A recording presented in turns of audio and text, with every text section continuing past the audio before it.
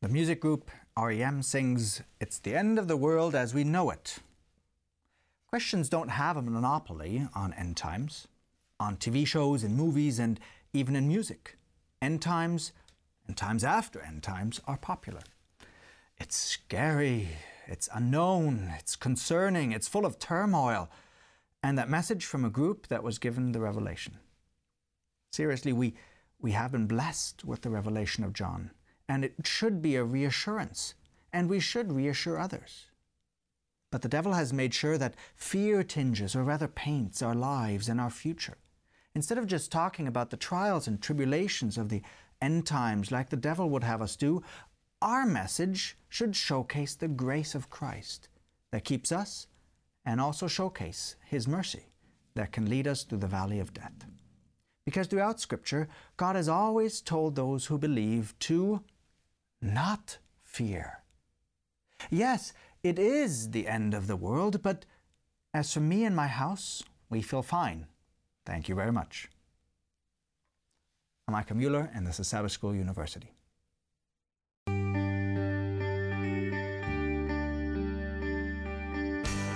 Offering information for your mind. Enabling transformation for your heart. Sabbath School U, a weekly dialogue exploring God's Word and its application for today's world.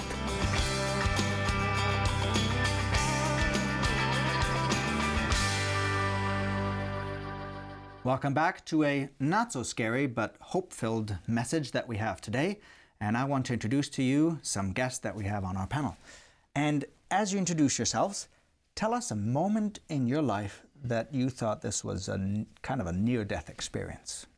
My name is Autumn Osterman, and I can think of a time that I was actually driving with my mom, and it was in the dead of winter, and we hit black ice, and we spun out, and we crossed over into the median into oncoming traffic, and the traffic had been really heavy that day. But just as we crossed over, there was no traffic at all. And we stopped back in the median, and a police officer came later and said that they had to actually stop traffic on the oncoming side because of an accident ahead. And I was just like, I think that was God. Not that I was glad someone got in an accident, but He protected us because we would have been right there in the midst of oncoming traffic. That is a scary moment indeed. Yeah. I can't remember a time where I had a near-death experience. I'm very thankful for that. I think the closest thing has been recently Kevin and I were riding a tandem bike, and we were going down a hill, and we were starting at the top of the hill and going down, and he decided to do a running jump start and did not end so well.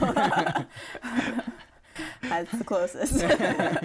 You have a very peaceful life. I'm glad nice. to hear that. Yep. My name is Kevin Moreno, and I also have had a near-death experience. I used to work graveyard, and I was tired one morning, getting off of work, and as I was going up over an overpass, I just fell asleep at the wheel, and I felt that I just started drifting over onto oncoming traffic and close to the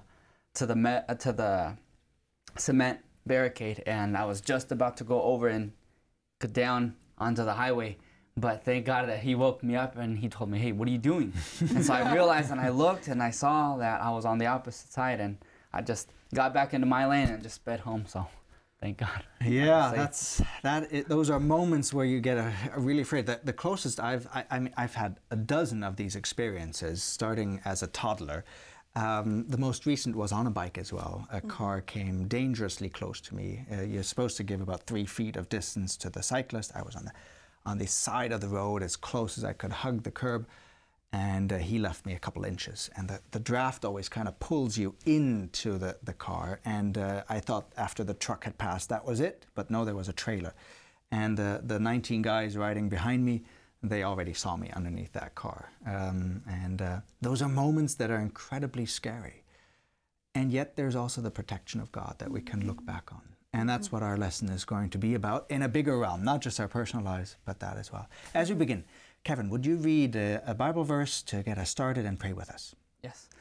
I'm reading from Acts chapter 3, verses 19 through 21. It says, "Repent therefore and be converted, that your sins may be blotted out, so that times of refreshing may come from the presence of the Lord, and that He may send Jesus Christ, who was preached to you before, whom heaven must receive until the times of restoration of all things, which God has spoken by the mouth of all his holy prophets since the world began. Bow your heads as we pray. Padre eterno que estás en los cielos, Señor, te damos gracias por este día.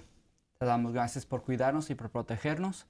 Te pido, Señor, que tú nos ayudes a abrir la mente a tus escrituras, que podamos aprender algo, Señor, que no habíamos visto antes, y que tú nos guíes mientras abremos tu palabra. Todo te pido en nombre de Jesús. Amen. My grandparents have said over and over again, the world is coming to an end. Do you agree or do you disagree with that? I agree that the world is coming to an end. You see it all around us with the way our economy is declining, with the morality of the world, with the increase of divorce rates, where families are falling apart. You can see it, and just the craziness of the weather. It's all calling for something has to end. Something is going to happen. Mm-hmm. I see it too in relation to what Matthew 24:12 says, that the love of many is growing cold. And we see an increase in hate crimes. We see an increase in people just doing incredibly malicious things and just going into a movie theater and slaughtering people. And you think, where did this come from? How is our world in this shape? And it just doesn't seem like it's going to last that long.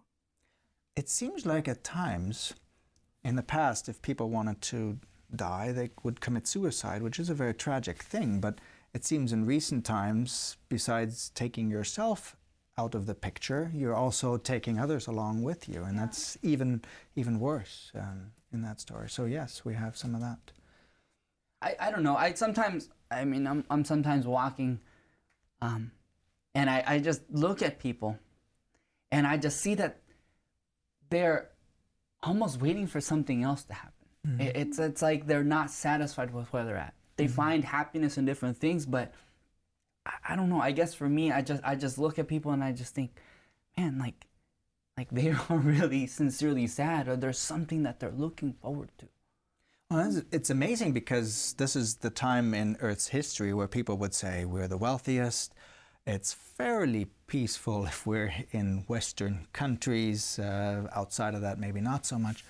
That's surprising. We have all this technology that's supposed to make life easier and happier, and yet we're still longing for something. Mm-hmm. I, for myself, I also see that a bit in global warming, I think. Weather patterns shifting, partly induced by how we live our lives, and that is something that has never been there before. We've kind of battled each other throughout Earth's, as long as humans have existed. We've killed each other, starting with Adam, with the sons of Adam. But this global warming is something that's kind of new, where the time is ticking. So, what do we learn from the Bible about this time? How does Jesus stand in relation to this, especially what we know from Hebrews and other passages? Well, looking at Hebrews chapter 8 and verse 1, I love how this starts off, because we've been asking, with the end of the world or with Jesus coming, where do we see hope? And mm-hmm. I think Hebrews gives us that hope, because in verse mm-hmm. 1 of chapter 8, it says, now this is the main point of these things we are saying. So it's almost the author is saying, don't miss this, catch this. This is the main point. We have such a high priest. And when you look at that word, such a high priest, it goes back to the end of what he's saying in chapter 7, that he's giving this description of this glorious priest that is sticking up for his people. And in verse 25, it says he's making intercession for them. And it's saying we have that same type of high priest in heaven who is ministering for us. And I think with that concept that I have someone in heaven who's interceding before me, there is nothing to be afraid of, because mm-hmm. I have someone who's sticking up for me. And that thought of the whole idea of this atonement, because we talk about the Day of Atonement coming up for us at the end time. And that concept is one where we don't have anything to be afraid of, because either our sins are blotted out, or our name is blotted out. You kind of had these two countering ideas in Leviticus. But if we have put our sins into the sanctuary by confessing them, and going back to the verse that you read there, Kevin, as our starting verse in Acts chapter 3, that if we confess them, it's not our name that's blotted out, it's our sins that are blotted out. And I think that is just such a beautiful idea, that I can stand before God and face these terrible and scary things in some senses, but I can stand with confidence because my sins have been blotted out before God, not my name. I think there's an amazing thing about that, because a lot of people would say, well, where's your Jesus now? What's he doing? He's just sitting in heaven and he's enjoying a beautiful life, and we're still on this miserable planet. And that's not the case. It is Jesus is doing something for our behalf, and that's a wonderful story. Going to that idea, I actually, just before you were going to say that, in Leviticus chapter 16, actually in talking about the Day of Atonement, this is verse 30.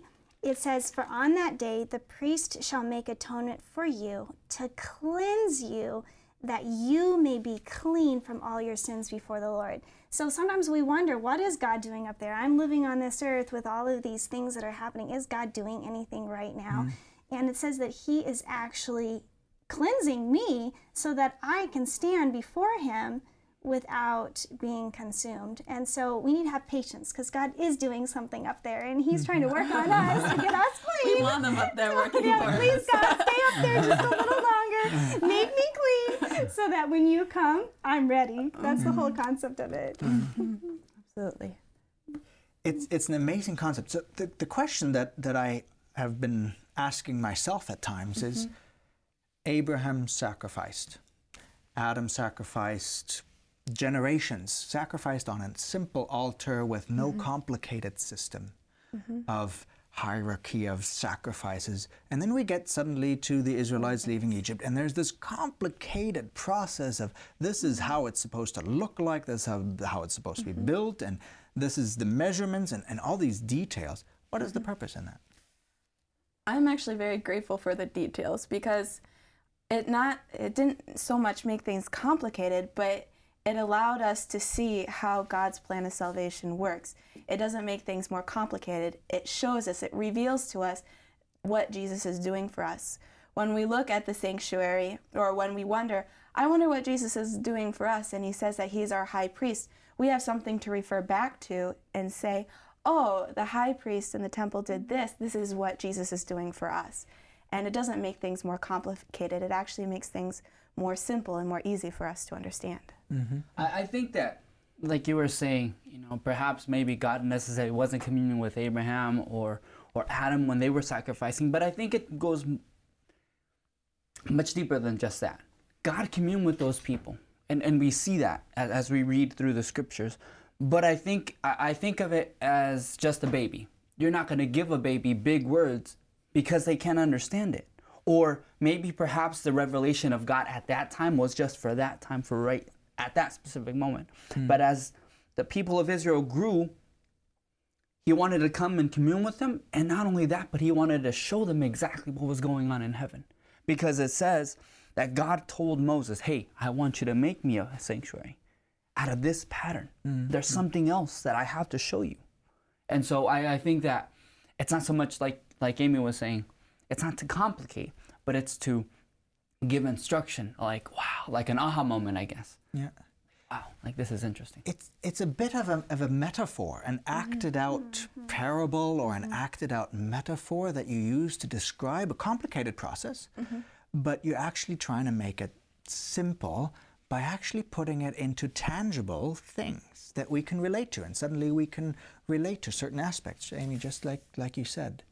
And it also deals with this issue. With Abraham and Adam, they dealt with the sin, their personal sin. They offered a sacrifice, and their personal sin was atoned. Now God wants to show them a bigger picture. Not only what happens to our individual issue, but what happens to the issue itself. It's much like the financial crisis that we had a couple of years ago. Bankers misused their power, and you have to deal with them individually. But there was a system flaw that needs to be dealt with on a bigger issue. And that gets really complicated, nitty-gritty details of law that I don't understand. But God tries to make that complex. How do you deal with sin? And that's the amazing thing. At the end of it, the important point is the resurrection. What does the Bible tell us about this resurrection idea, and what can we learn from that? I think it's something that we can definitely look forward to. We know from Scripture, I'm thinking specifically of 1 Thessalonians 4, where it talks about how there's going to be a trumpet. It's something we all are going to be aware that it's going to happen. It's not going to take us by surprise. And when he comes, the dead in Christ are going to be rise up first, and they're going to experience the joy of meeting people that have died before them, and the people who are alive are going to have that experience of seeing their grandmother being raised up that they haven't seen for a while. I know I'm going to be looking forward to seeing my grandma, and they're going to rise up and meet Jesus as he's coming down to get us, and then those who are alive in Christ will then join them up, with Jesus. And I think the beauty of what Amy is describing there is that if Christ has not raised from the dead, there would be no assurance for us. But because he did, I can have the assurance that if I do die, I don't have to stay in the grave. And I was reading one of the texts this morning that's coming from our lesson, and that is in Romans chapter 8, verse 11.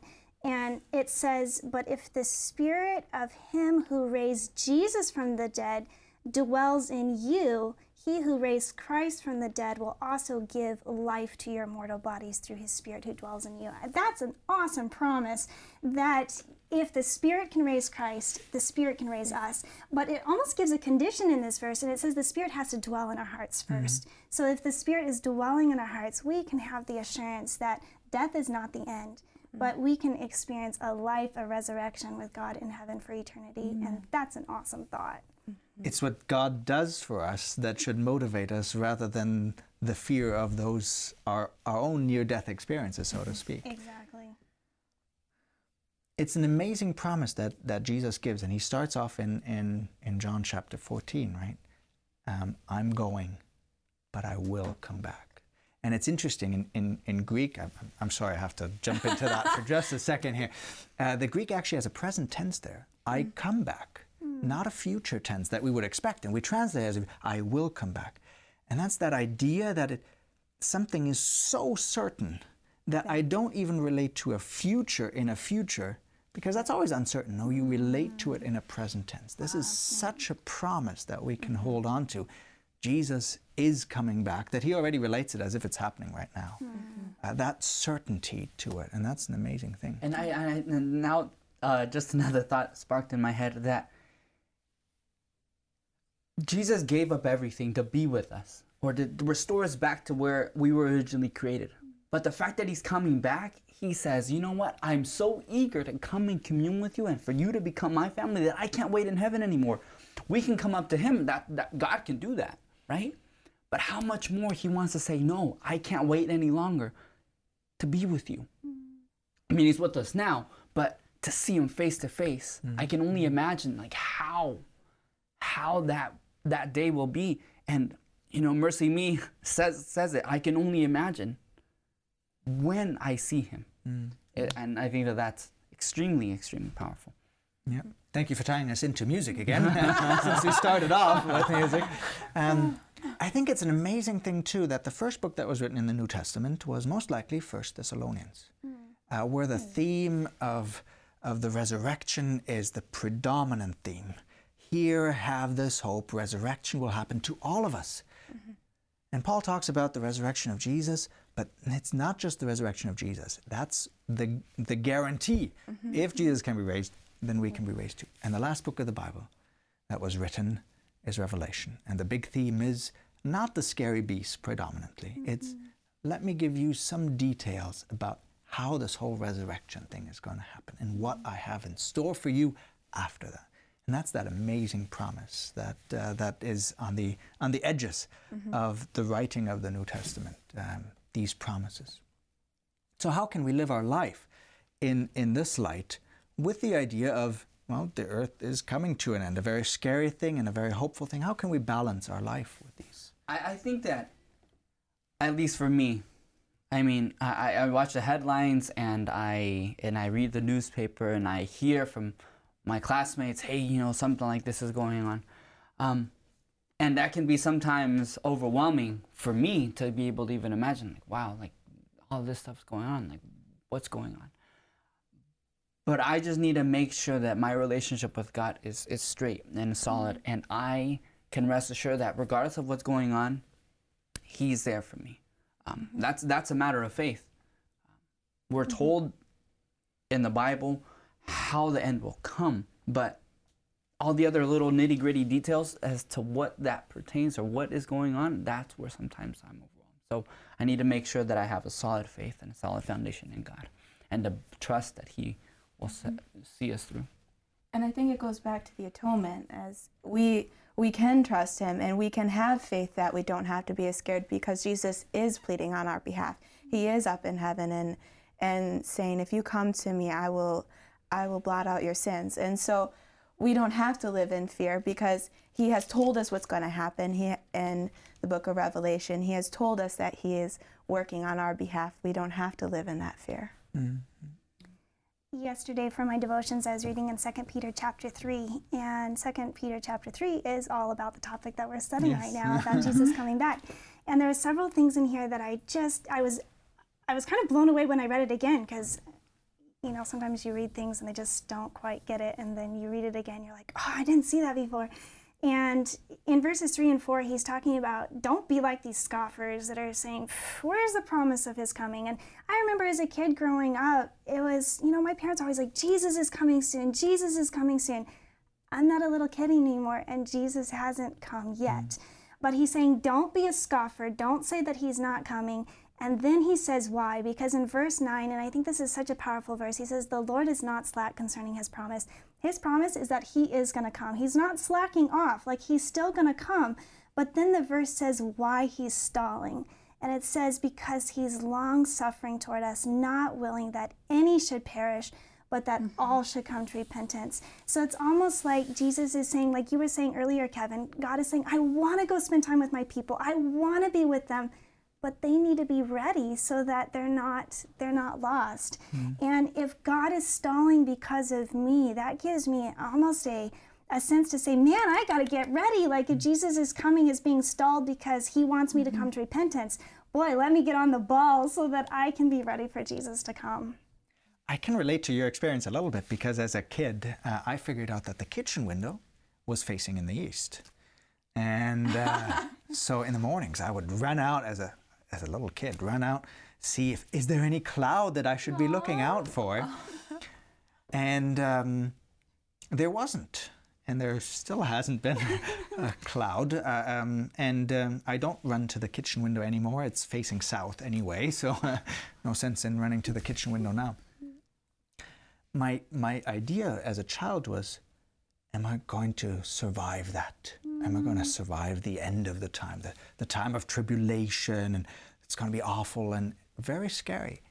And I don't have that same impression anymore, because it is about what Jesus does for us and how we relate to Him. And I really like, Kevin, what you said. It's about a relationship. I find that the Bible gives us a lot of ideas, the big picture. There'll be some things that'll happen, but no details. Is it going to be a financial crisis that'll bring the end, a political, a religious, a economic? We've had all kinds of scenarios that have been introduced. And every time it's about fear. Be afraid of this next step. Be afraid of the credit card. Be afraid of the Russians. Be afraid of the... And we've had be afraid of this, be afraid of that for many, many times. But in fact, it's about our relationship to Jesus and our trust that He will bring it about and He will carry us through easy and difficult times.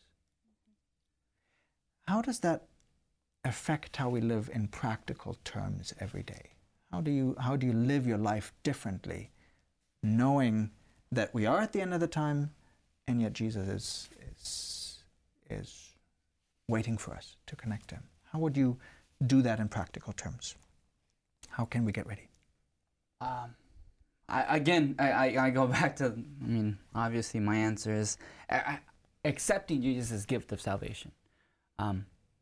Because the second coming will come, and for those who don't know, it will catch them off guard. But if I have a continual relationship with him and accept that he came to save me and he's coming to restore me and forgive my sins and blot out my sins, and I think that for me is a thing that I can do actively to accept his coming.